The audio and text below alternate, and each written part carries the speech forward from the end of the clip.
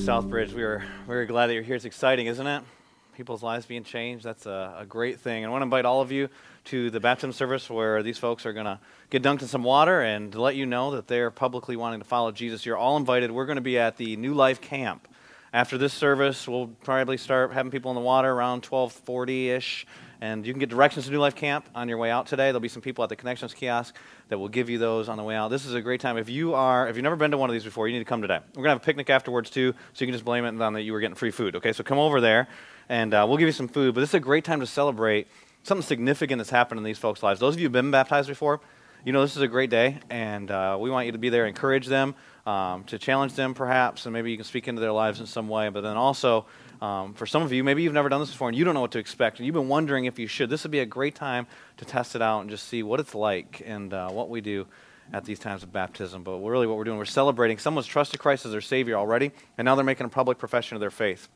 You don't get baptized before you trust Jesus, because how can you say you're identifying with someone that you haven't placed your faith in? And so what you're doing with baptism is you're saying, I want to identify with Jesus. I want the world to know that I identify with Jesus. And so like we see in the scriptures, after someone trusts Christ, then they make this profession of faith. And so we encourage you to do that. If you're in a situation where you're interested in that, for the next time you can check it on your connection card this morning and just drop it in the box on your way out, and we welcome you, invite each one of you to come after the service to our baptism time. And today what we're going to do in this service right now is we're going to continue in the series we've been doing called Mission.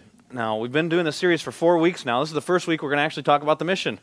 If you look at the breakdown of how the messages went, the first week we talked about our vision. And we talked about our desire to reach this city for Christ. We started using some new language with 10X and talked about some of the things that were happening in the days ahead, where we asked God to multiply our impact 10 times what it already is in this city.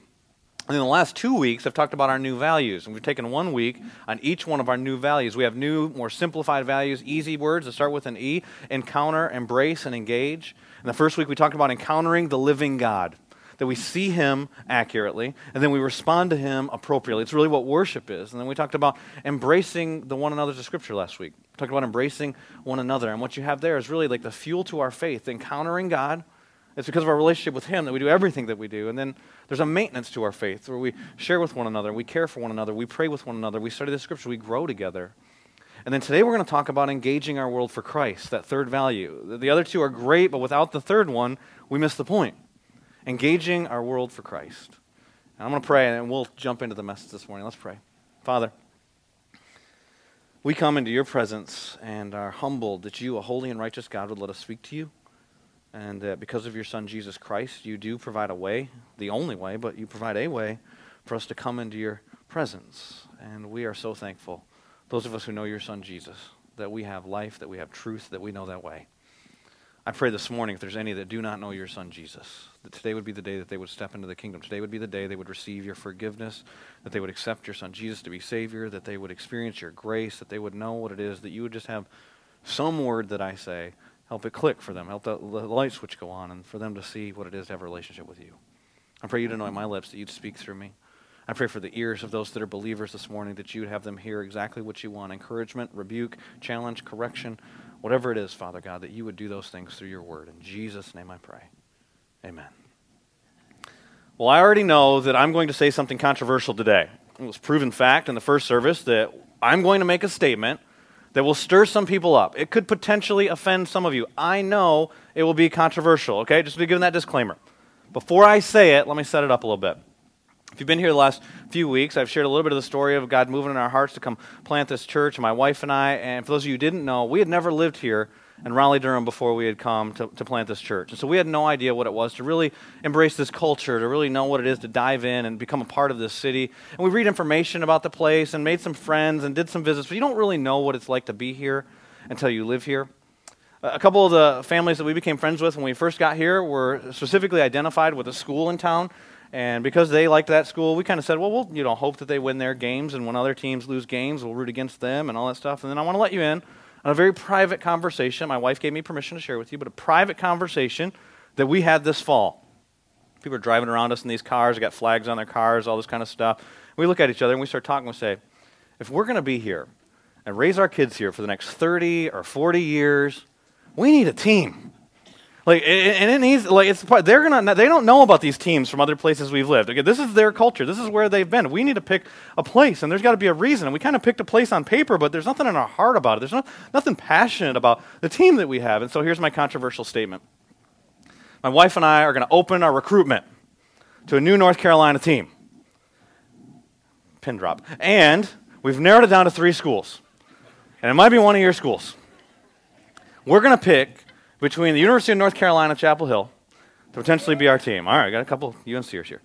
We're going to pick between NC State, the Wolfpack, and the third and probably obvious choice, Meredith College. We will decide if they are potential. I'll get laughed at if I pick them, apparently, so they're out. I can't pick Duke. My brother-in-law likes them. I have to give him a hard time, so that's not an option. It's not because I don't love you. Are there any Duke fans here today? All right, all things all, man, I got it. Verses running through my head, got it. Yeah, we love you. We're glad you're here. Blue Devils, I can't pick that team, okay? So, we're going to pick a team. Got to pick a team to root for. It's part of loving our city. It's part of embracing our culture. And there's got to be some passion behind it. Most of you have a passion for your team. You have passion? You NC State fans got passion? All right, UNCers, you got some passion? A little louder. Oh, rowdy and proud. They were golf clap first service, so they're rowdy in the second. All right.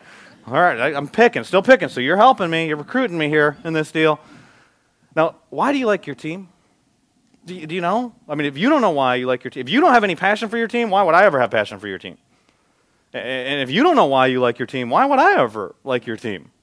And so if I ask you, UNC fans, why do you like your team? And you might think of that.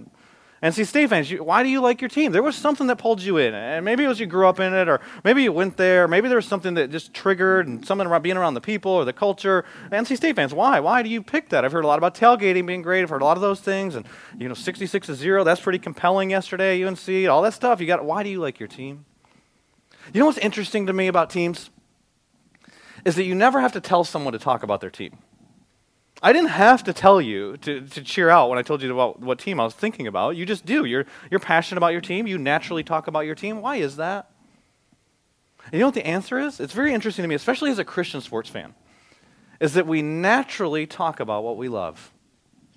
And it doesn't matter if it's UNC or NC State or even Duke, perhaps Meredith. Maybe you don't even like any of those schools. Maybe you're like a Steelers fan. Or maybe I saw heads go up. I know some. You might be a Redskins fan. Maybe you're a Cowboys fan. Maybe you're somebody else. Maybe it's a different sport. Maybe you like polo. I don't know. But you like something. And you talk about your team naturally because you love them.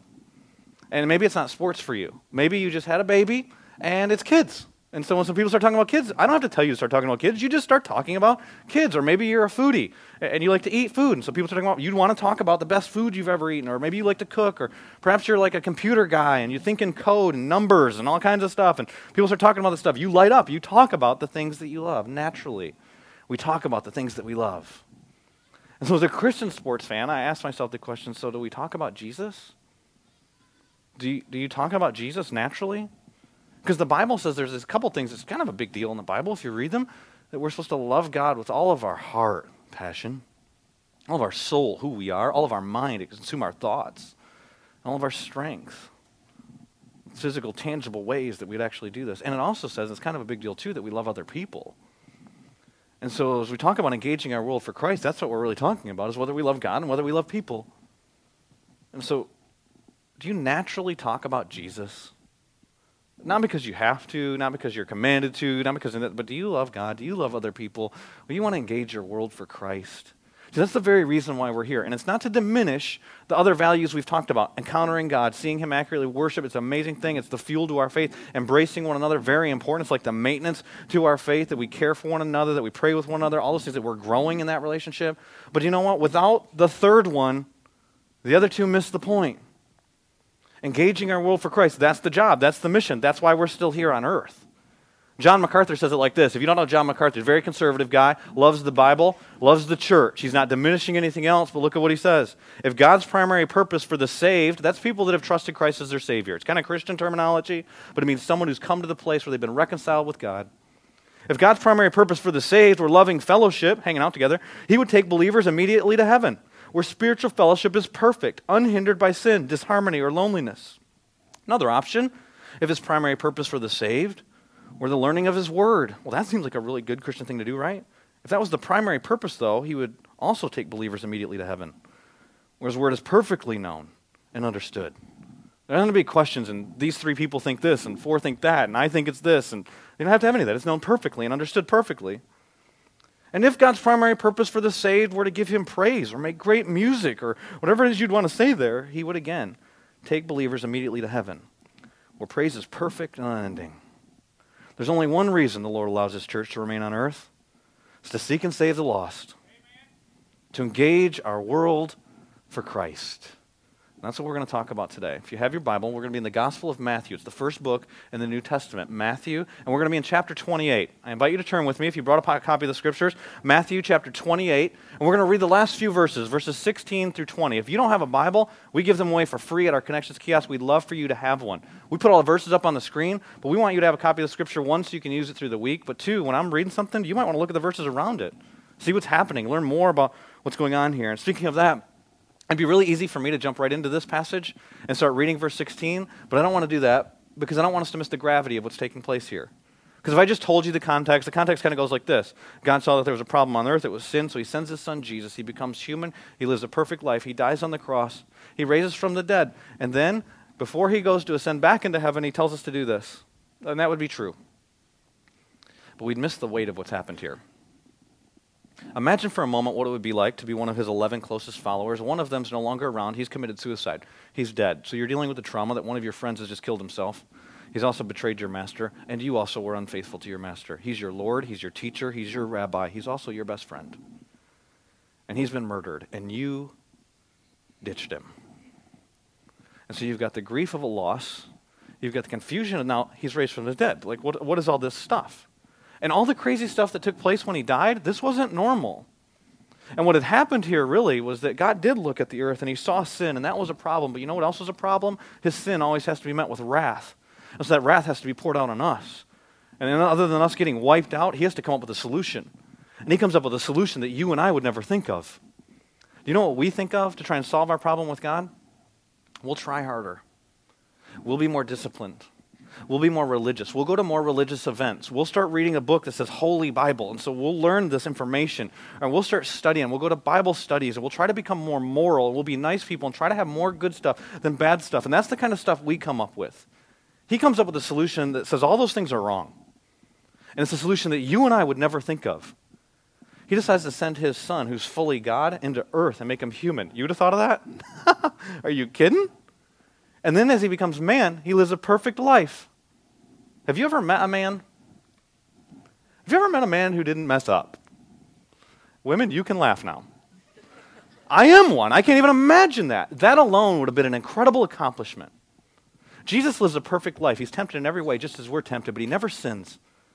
And because he's fully God, and because he never sins, he's able to pay for our sin. So he goes to the cross, and he takes upon not only our sin, God's wrath, the full wrath of the Father. He solves the problem through his love. And when he dies, it gets weird. Go back one chapter. There's only one person that's ever died like this before. It's unique. He's on the cross in chapter 27. He cries out, my God, why have you forsaken me?" And then verse 50 it says, "And when Jesus had cried out again, after he cried out that time, just in a loud voice, probably a yell, he gave up his spirit." And at that moment, the curtain of the temple was torn from top to bottom. It's symbolic that now there's access to God, and it happens through the sacrifice of his son Jesus. That's the only way we get to him, is through this death, through the sacrifice of Jesus. And it says the earth shook and the rocks split. Do you think that was coincidence that happened? There's darkness that's covered the earth too. We didn't read that verse. This is strange. But then look at this next verse. We don't read this one very often. The tombs broke open, and bodies of many holy people who had died were raised to life. What? And they came out of the tombs, and after Jesus' resurrection, they went into the holy city and appeared to many people. Okay, that's weird. I don't know why there aren't a bazillion Christian fiction books written about this verse. Can you imagine for a moment that someone you know, someone you love, we were talking about this in my group, or with the e-group that we have, and we were just talking about this passage of Scripture, and somebody said, can you imagine if your dad died like 10 years ago and then was knocking on your front door? But the Scriptures don't say anything about these people. Do you know why? Because what happens next is even crazier. God dies. Look at it in the next part of the passage. When the centurion is someone who had seen hundreds, maybe thousands of people die. So death wasn't a big deal to them. When the centurion and those with him who were guarding Jesus saw the earthquake and all that had happened, they were terrified. And they exclaimed, surely he was the Son of God. This was different. Can you imagine being those 11 men? And that was your best friend, and your Lord and Master and Rabbi and teacher, and you banked everything in your life on his life, and now he's dead. And then you know the rest of the story. If you've ever been to church on Easter, maybe that's the only time you've come, and you know the Easter story is that these women go to the tomb, and then the tomb is empty, and we celebrate, and the tomb is empty. How confusing would that be? What do you mean? He's back, and now what happens? Now what do I do? In the midst of all of that, he tells these women, you go get my brothers, these guys, gather them together, and send them to a mountain in Galilee. And this is about 25 to 30 days after Jesus raises from the dead. And look at what happens in verse 16. And the 11 disciples went to Galilee, to the mountain where Jesus had told them to go. So they obey. And when they saw him, they worshipped him. They saw him accurately. They responded appropriately. But some doubted.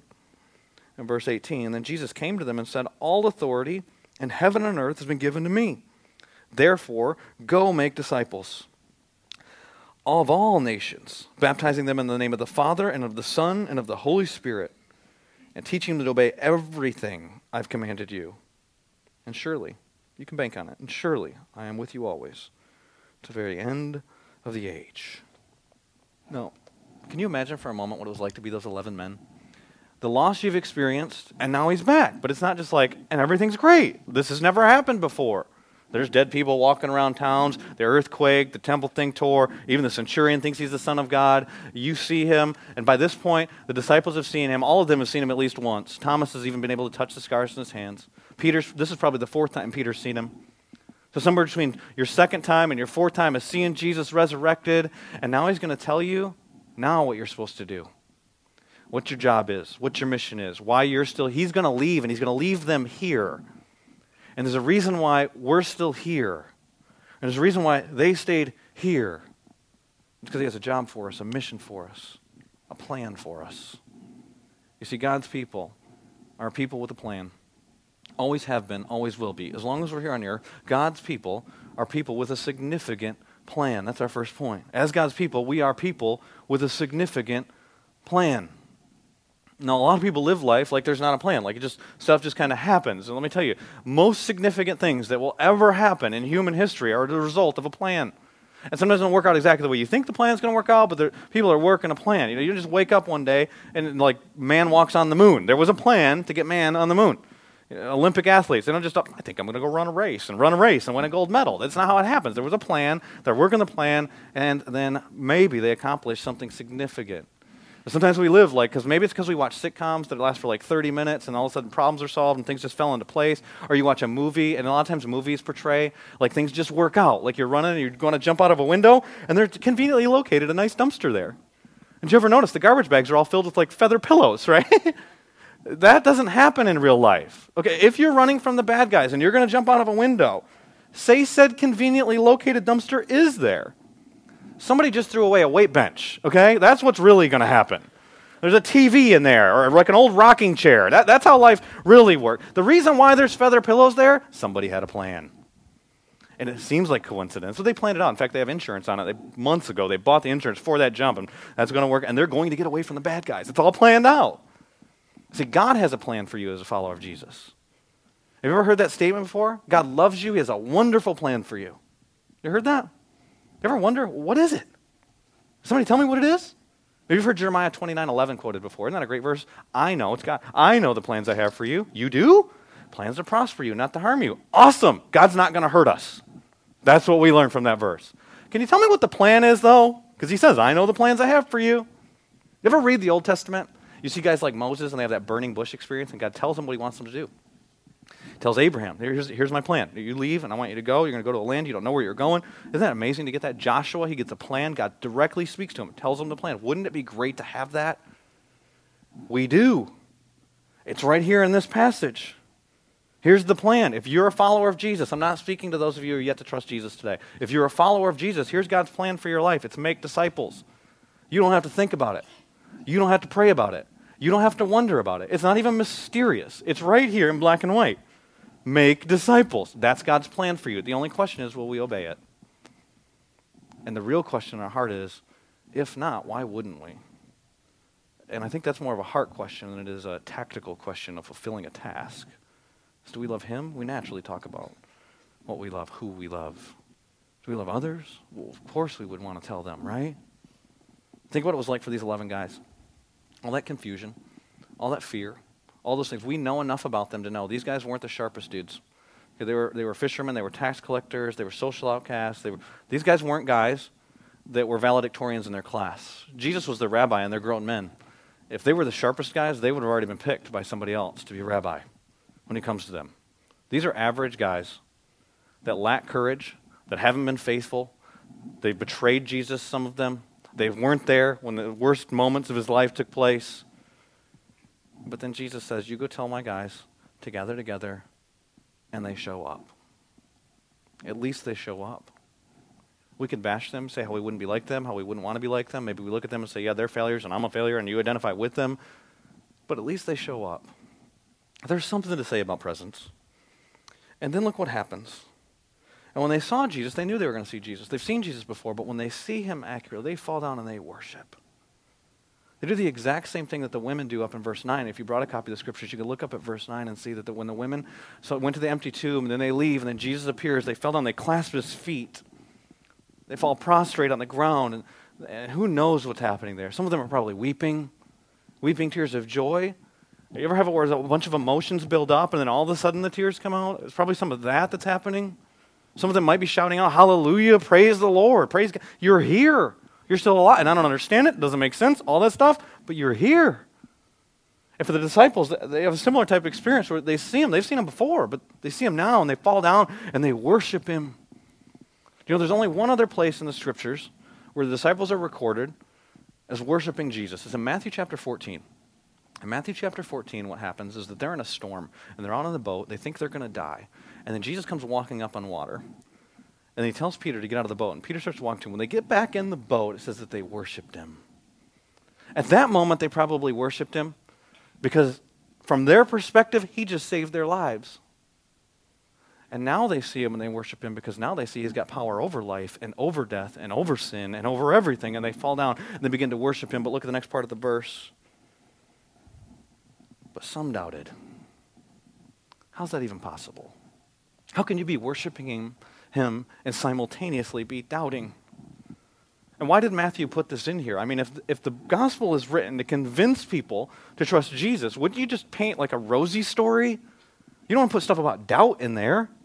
Why does he put this? And we've already got the Thomas thing and the Gospel of John, and we already know we're past that because Thomas at this point has already touched the scars of Jesus. They're not doubting that it's Jesus. They're not doubting that the resurrection has taken place. This is 25 to 30 days later. They've seen him multiple times. That doesn't even make sense. Why does Matthew put this here? Maybe it's because of what was going on in Matthew's heart. It's one of the things I love about Scripture, is it's so real and it's honest. And some of them, they were doubting. What does that mean? Well, there's only one other place in the whole New Testament where this word doubt is used. Interestingly enough, it's in the same passage. The only other place where we see them worshiping Jesus is in Matthew chapter 14. In Matthew chapter 14, what happens, they're in this boat and the storm's crashing down. And if you ever heard this sermon before or read this passage before, the boat, they think they're going to die. And they look out and they think they see a ghost. And they realize it's Jesus. And Peter says to Jesus, if it's you, tell me to come. He's really trusting this ghost if he doesn't think it's Jesus. And he says, come. Peter gets off the boat. He starts to walk towards Jesus, unlike any human has ever experienced before. Because of his faith, he's walking towards Jesus. And the NIV says, but then he doubted. And he begins to sink. He doubts, and if you know the message, you know the passage, what ends up happening, he doubts because he starts looking at his circumstances. He takes his eyes off. It wasn't because he didn't believe that was Jesus. In fact, we give him a hard time, but you know what Peter does? When he starts to sink, he immediately cries out to Jesus to save him. That's the right answer, by the way. And Jesus saves him and takes him back into the boat. When he says he doubted there, do you know what this word means? It doesn't mean disbelief. In fact, it doesn't mean disbelief in either one of these passages. It means he hesitated. He was hesitant. Peter began to walk on water, and then he hesitated. These men, they worshiped Jesus, but they were hesitant in their heart. What was that hesitancy? We know it wasn't because they doubted or didn't believe in Jesus. We know it wasn't because they didn't think that was really him, or they didn't think he really raised from the dead. So what is it? And if you look at the full context here, I believe the reason why they were hesitant, the reason why they doubted, is because they doubted themselves. They didn't think they had the ability to fulfill what God was going to tell them to do. They didn't believe their gifts. They didn't believe their talents. They didn't believe that they could do it. They knew, I know who I am, was what Peter was thinking. I betrayed you. I wasn't there for you. I say big talk, and then I don't do it.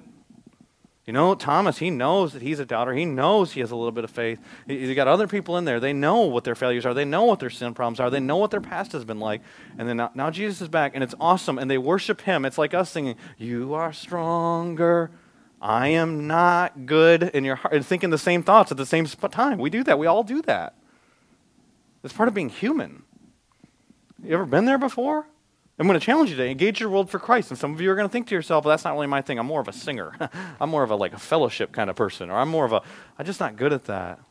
Or maybe it gets even more real and you start thinking to yourself, well, the people that I would share, they know I'm a hypocrite. Like they've seen me lose my temper. Or maybe welcome to my world. I've lost my temper with them. And now I'm supposed to share my faith with them? Well, they don't want to listen to me. And look at what Jesus says next in this passage to these guys that are doubting just like us. All authority in heaven and earth has been given to me. Why does Jesus talk about authority here? A lot of times we jump right into the Great Commission. Do you ever ask yourself, why does he talk about authority? We know Jesus doesn't have authority issues. He's not just trying to show off. You could think to yourself as you read this passage, well, Jesus, it's really clear. You're awesome. They're not. We got that. And so the disciples, they're supposed to just think, oh, yeah, you rose yourself from the dead. You're amazing. We weren't even there to see it. We stink. Now you're just showing off, telling us about your authority. That's not what Jesus is doing. Maybe some of us read this passage like Jesus is just being that parent that doesn't really have an answer for the questions. You ever had that before? You ask your parent a question, eat all your vegetables. Why should I eat my vegetables? Because I said so. So just appealing to authority here. I don't have to have a reason for you. I'm just going to tell you why. You just do this because I'm the parent, you're the kid. And so some of us act like the Great Commission is essentially this. You go, eat your vegetables, make disciples, because I said so. But what's the context here? These guys are doubting. They're doubting their ability. They're doubting what's going to happen in the future. They're doubting what's going to take place. They're doubting that they're able. And Jesus says to them, I have all authority. That means I have all authority over every circumstance I'm going to lead you into. I have authority, all the authority from heaven and all the authority for earth. What do you think went through their minds, the 11, try and be one of them for a moment, when Jesus said, I have all authority? You think they start to think to themselves how they've seen Jesus' authority? How he stood before the hypocritical religious leaders of the day, confronted their hypocrisy, and then people would say, he teaches with authority unlike we've ever seen before. He had authority. Or maybe they thought about that day when they were in the boat, and the waves are crashing down, and he stands up and he says, be calm, and it's glassy, smooth water. And they think, he's got authority over the physical world. Or maybe one of those days in the synagogue where he healed a disease like leprosy, and the guy pulled out the leper's hand, and all of a sudden it was healed. And they say, he's got authority over the medical world. Or when he cast out a legion of demons, could you imagine? They were there for that. And what's your name? We are many. What crazy voices came out of him. And Jesus says, cast out into the pigs, flying pigs, and the guy's healed. He's got authority over the spiritual world. Or when he would say sometimes, and you didn't see it, he'd say, I forgive your sins. He had authority over the eternal world. And as they hear him say, all authority in heaven and earth has been given to me, you think they just hear an angry parent? I'm going to tell you what to do. No. They're in this moment of doubt. It would be enough for him just to say, because I said so, because he has that kind of authority. But he's speaking into their doubt. And he's saying, wherever you go, I've got authority. So let's think about what that means for us. In a couple months, Christians are going to be all up in a tizzy about who's going to be in office in America, whether it's going to be Obama, whether it's going to be Mitt Romney. And you know what? I'll tell you, God's got authority over every government official. God's got authority over every government. It doesn't matter if it's American or if it's Chinese. Okay, he's got authority over everything here on earth. And he's got authority over every circumstance. Regardless of what's going to happen in your health in the days ahead, he's got authority over your health.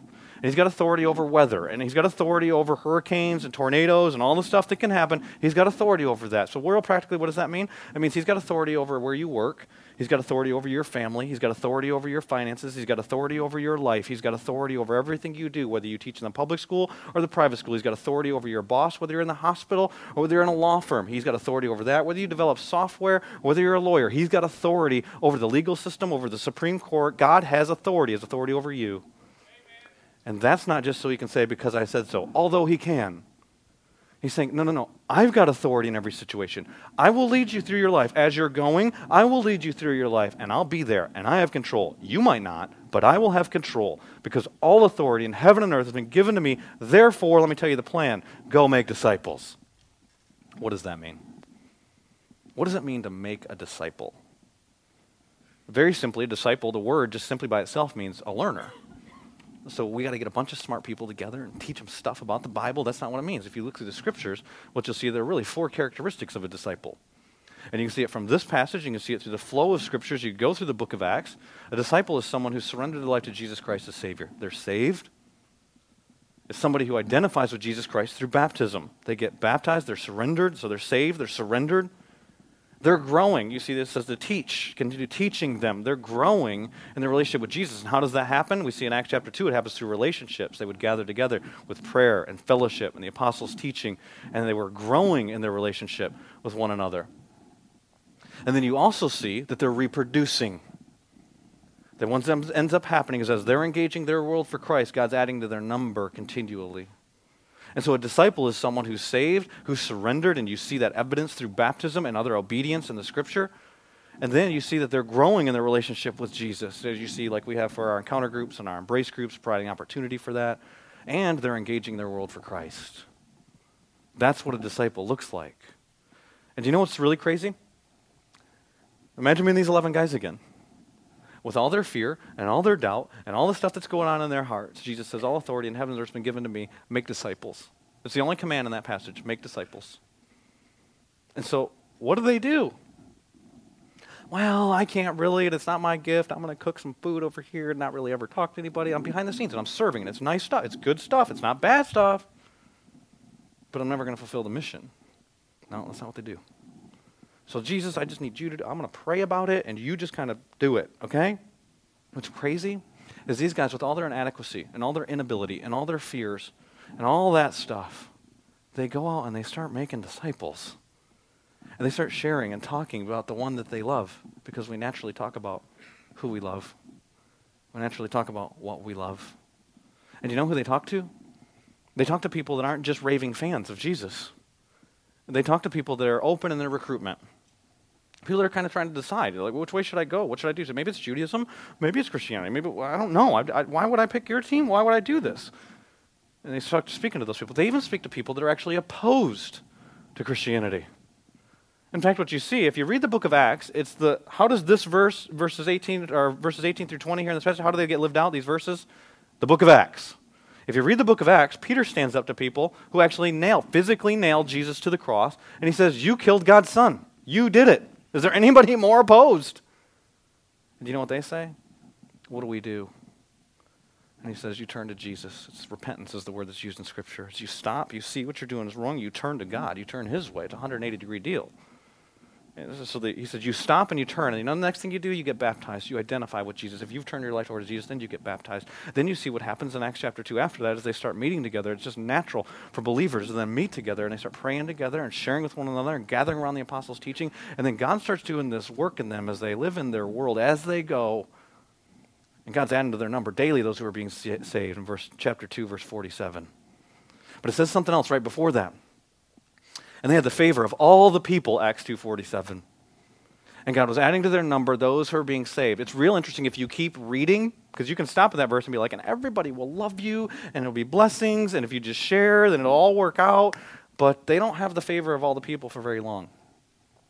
Chapter 3, God's changing lives radically and doing something special. Everyone doesn't like that. The Sanhedrin comes to Peter and John, two of the leaders. They're basically the Supreme Court of the day.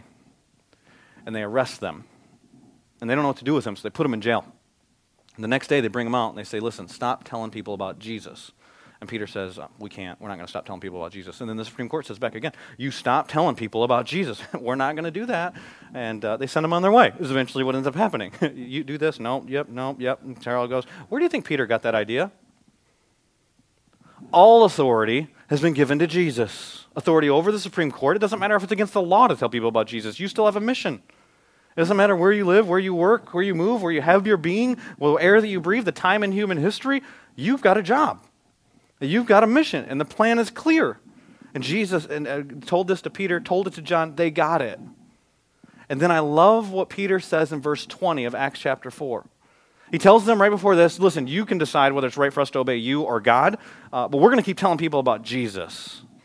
For we cannot help speaking about what we've seen and heard. We have to talk about this. There was something in their heart. There was something that happened because their lives had been changed because they loved the one who had died and rose again. They have to tell people because then those people can then be reconciled to God. It doesn't matter what you do to us. In fact, keep reading the book of Acts. Acts chapter 5, they get arrested, they get beaten, and they say, we are praising God because of that, because we were counted worthy to be persecuted for the sake of our Savior who died for us. Because they so loved Jesus.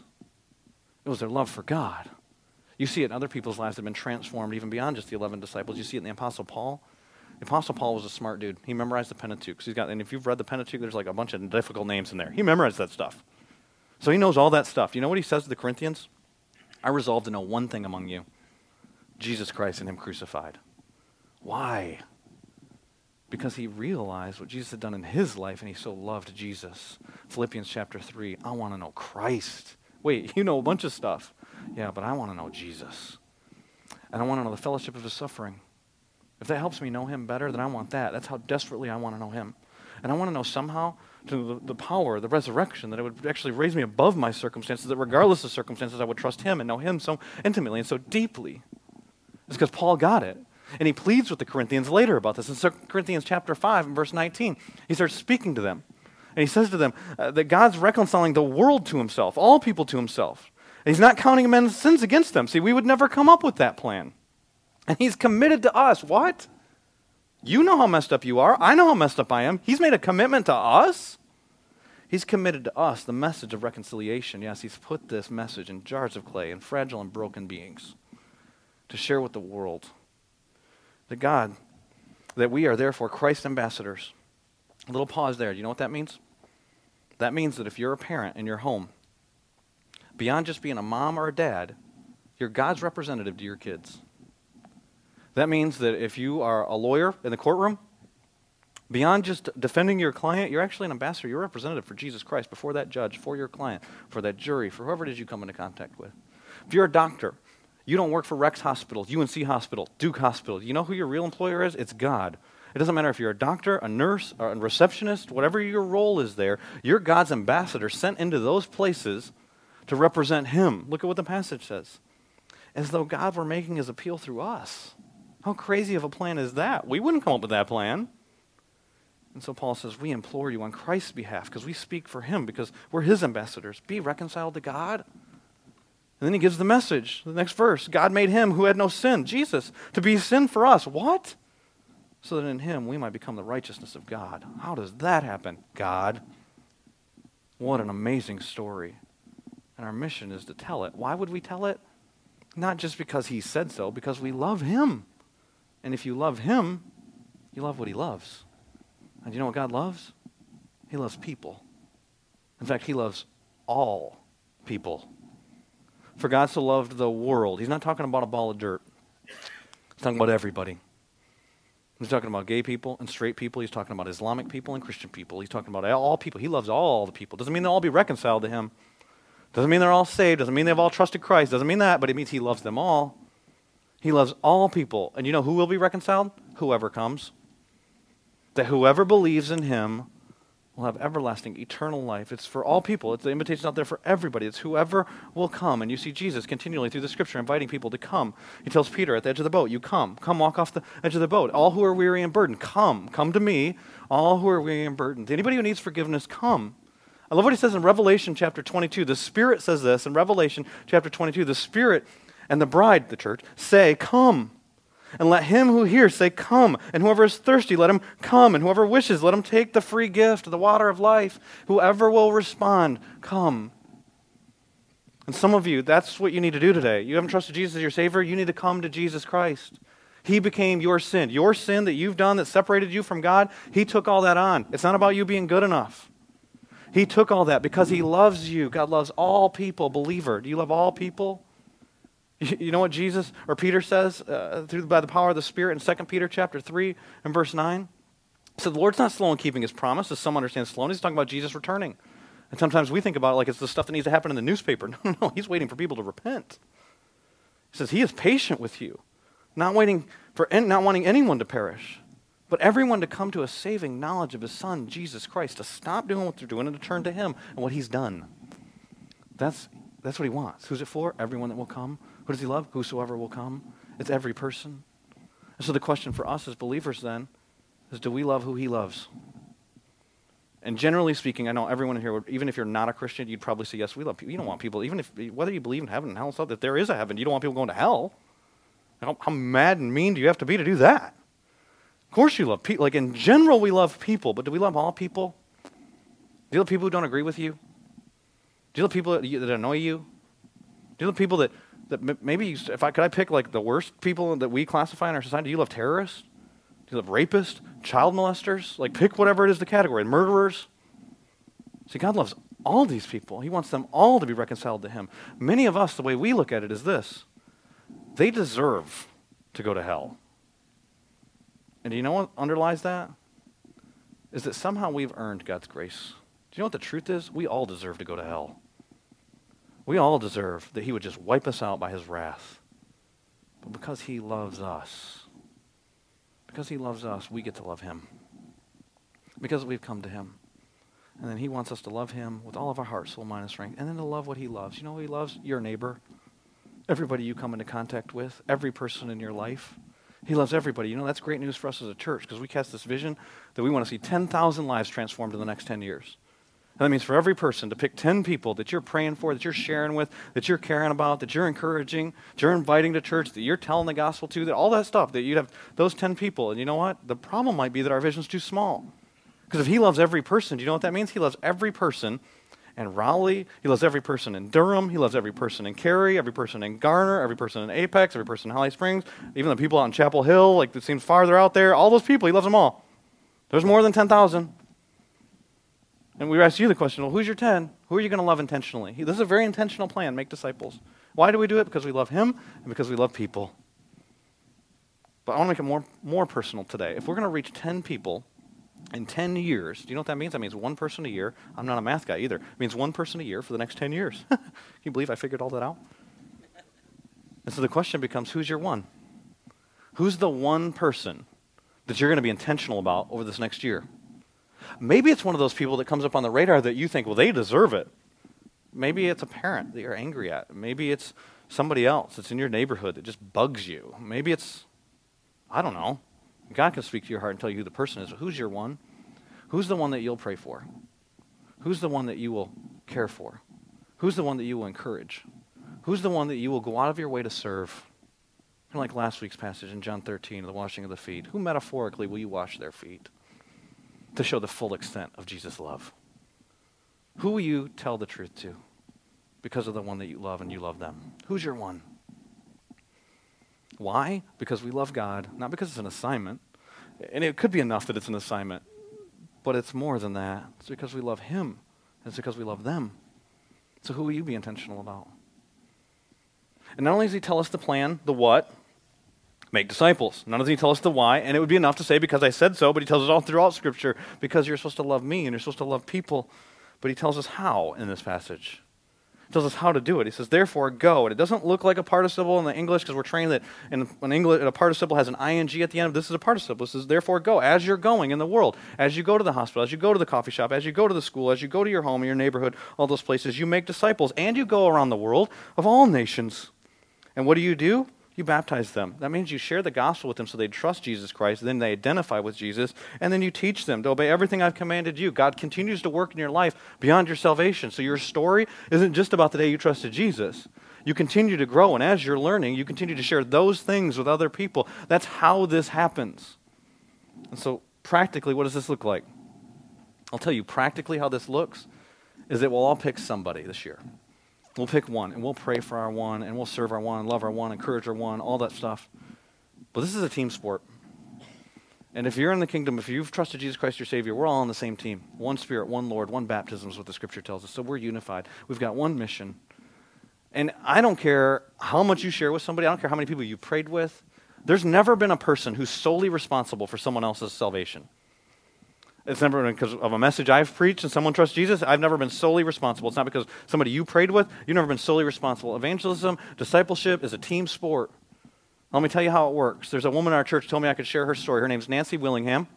Nancy started coming to our church a couple years ago because her daughter invited her. She had moved here from Georgia, and her daughter invited her to come to Southbridge. She get to know some new people and get in church and some of those types of things. And so she encouraged her to come. And because it was her daughter, she came on a Mother's Day. Isn't that sweet? You know, mom comes to church on Mother's Day, and she hears a message that I preached on forgiveness. And Nancy will tell you she had never forgiven anyone in her life up until that point. And it wasn't because she had never been wronged. And she can tell all the details of her story. But as she heard this message on forgiveness, she started to get interested in the Bible, interested in church stuff. She continued to attend Southbridge. Eventually, her daughter encouraged her to go to one of our community groups.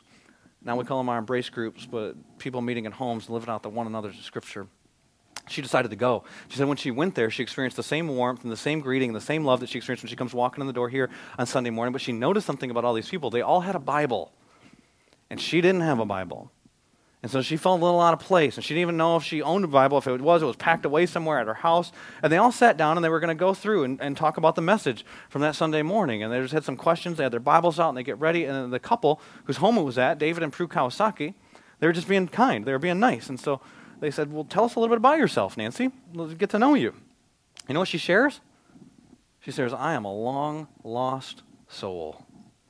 She said, I don't even have a Bible.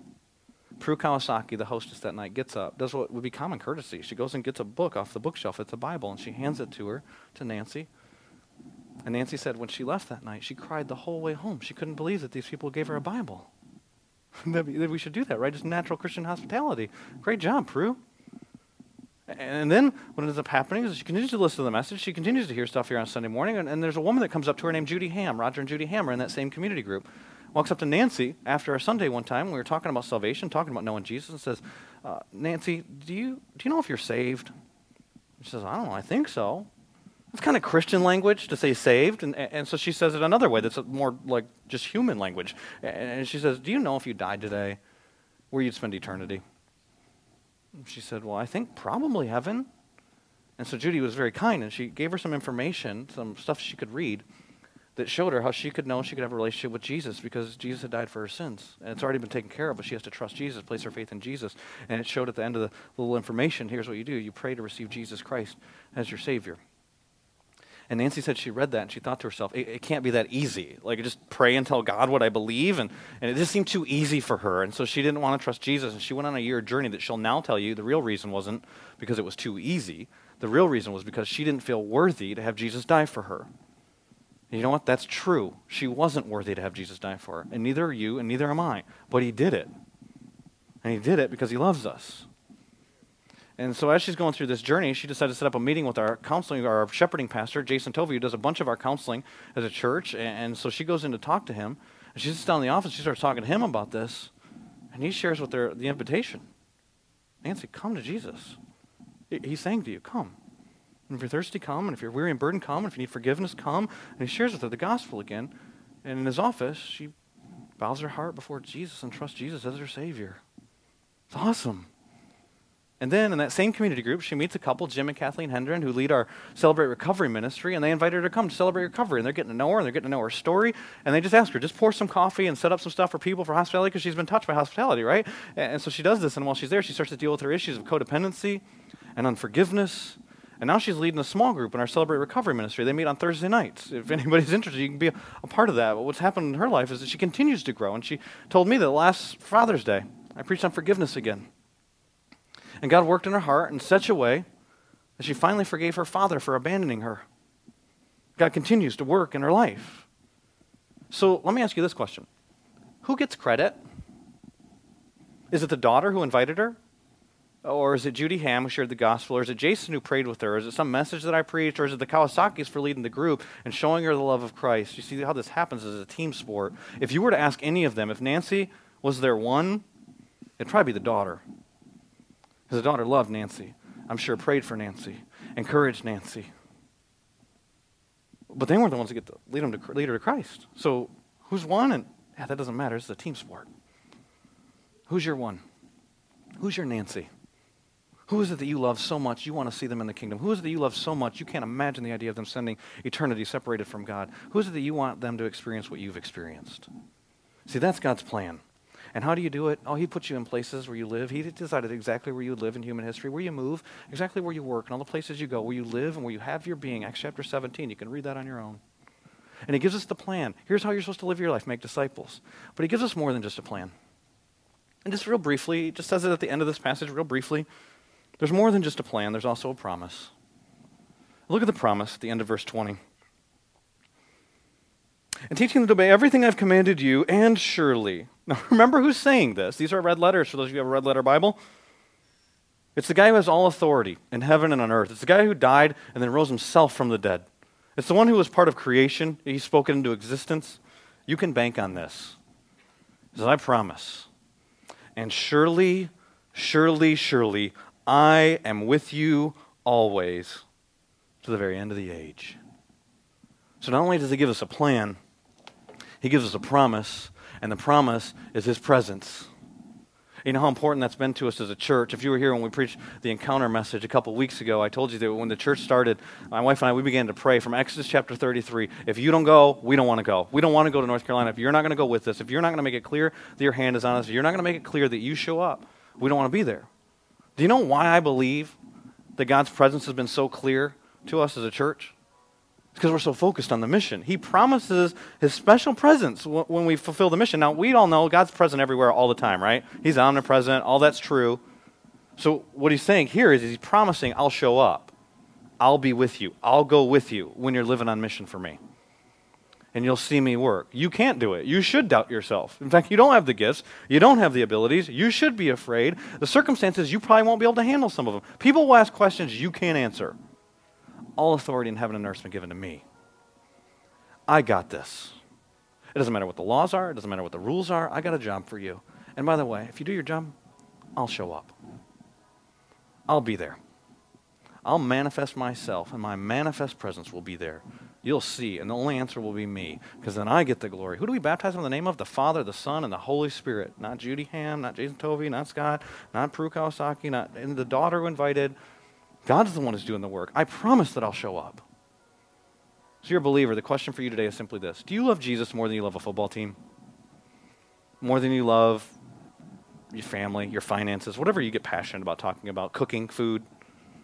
More than any of that stuff, do you love Jesus? We naturally talk about what we love. And do you love people? Who's your one? Who will you pray for? Who will you serve? Who will you share with? Who will you love? And finally, if you're not a believer, like maybe you believe in God, but you haven't surrendered your life to Jesus, will you come? Will you come to Jesus today? Or maybe you've been around for a while and you've heard this stuff, and maybe you're religious and you're cleaning up your act and you believe the Bible and learn all this stuff, and it's great. But you know what? If you don't know Jesus, he says, depart from me. I never knew you. You never surrendered your life to me. And today maybe you need to acknowledge your sin before him and ask him to be your Savior. That's what you need to do. And beyond just your one, you'll see if you're not already in an embrace group or an engage or an encounter group, we've also got in your worship program what we call engage groups. Maybe God's done something unique in your life, or you've got a specific passion. Maybe you've got a passion for kids who've been abandoned, or a passion for kids who've lost a parent or have gone through difficult times, and you've got an engage group that specifically works with them. That's in your worship program, the Hope Reigns engage group. Maybe you've got an issue where when you were having your first kids, or maybe you made a bad decision or whatever, there was a pregnancy issue, and you want to be there for other people that are in those difficult crossroad type moments. We've got an engage group called the Gateway engage group. Maybe you just like to talk to people. Maybe you're extroverted and you want to do this stuff. And you know what? There's an engage group that's led by the Hendrons. You can read about it in there. Gone on Moore Square. Just have intentional conversations with people about Jesus. And there's multiple others that you can read about in there. We're called to engage our world for Christ. That's the plan. Let's pray. Father God, I come before you on behalf of those who have a relationship with you, and I just pray that you'd speak to hearts however you need to. Those that are sharing their faith, those that are in love with you or passionate about you, I pray this would just be a word of encouragement. For those of us who love things more than we love you, I pray that you would rebuke us and correct us and drive us to repentance. God, I pray that you'd be the supreme love in our lives, and it would be evident by the way that we live and the things that we do. And Father God, I pray for any that don't know your Son, Jesus Christ as Savior today, that they would come to you. Here's the deal. With everybody with your heads bowed and your eyes closed, you can trust Jesus Christ right now. It's this simple. You acknowledge your sin. We all have sin. The Bible says that every person has sinned. In human history, every human being has sinned except for Jesus, because Jesus was not only human, he was fully God. And he died to pay for that sin. If you acknowledge your sin and believe that Jesus died for that sin, then here's the hard part. You trust him. You surrender to him. It's simple words, but it's very difficult because you're trusting Jesus Christ with your eternal destiny. But if you want to do that today, if you want to trust Jesus, receive his forgiveness, receive his love, surrender your life to him, then will you just pray this prayer with me? I'm going to pray a prayer that just acknowledges sin and asks Jesus to be Savior. And if you want to do that with the heads bowed and eyes closed, will you just pray this prayer? Father God, I acknowledge my sin before you. And my sin has separated me from you. And maybe even in your heart, you name some of that sin, that you know what it is that separated you from God. And you're not worthy to receive his love, but he loved you anyways. So will you pray this? And Father, I believe your son Jesus died for me. And I want to receive your forgiveness today. I want to receive your son Jesus Christ to be my Savior. And today I ask Jesus to be my Savior. And if you did that, would you mark that on your connection card before you leave today? We've got people who want to pray for you. We've got a gift we want to give you. If you want to talk with someone else, we've got a response team that's down here. In fact, would you mind raising your hand if you just prayed that prayer with me? If everybody else has their heads bowed and their eyes closed, would you just pop your hand up? I want a response team to be able to pray for you. They don't have to come to you or anything like that, but would you just pop your hand up? And the lights are bright, so if you'd pop it up high, that would be great for us. Just raise your hand, and the response team can see that and pray for you. And Father, I pray that you would use each one of us that are part of the team already, that are already in relationship with you, to engage our world for your son, Jesus Christ. Please put a face in our mind of the one that you want us to reach this year. In Jesus' name, amen.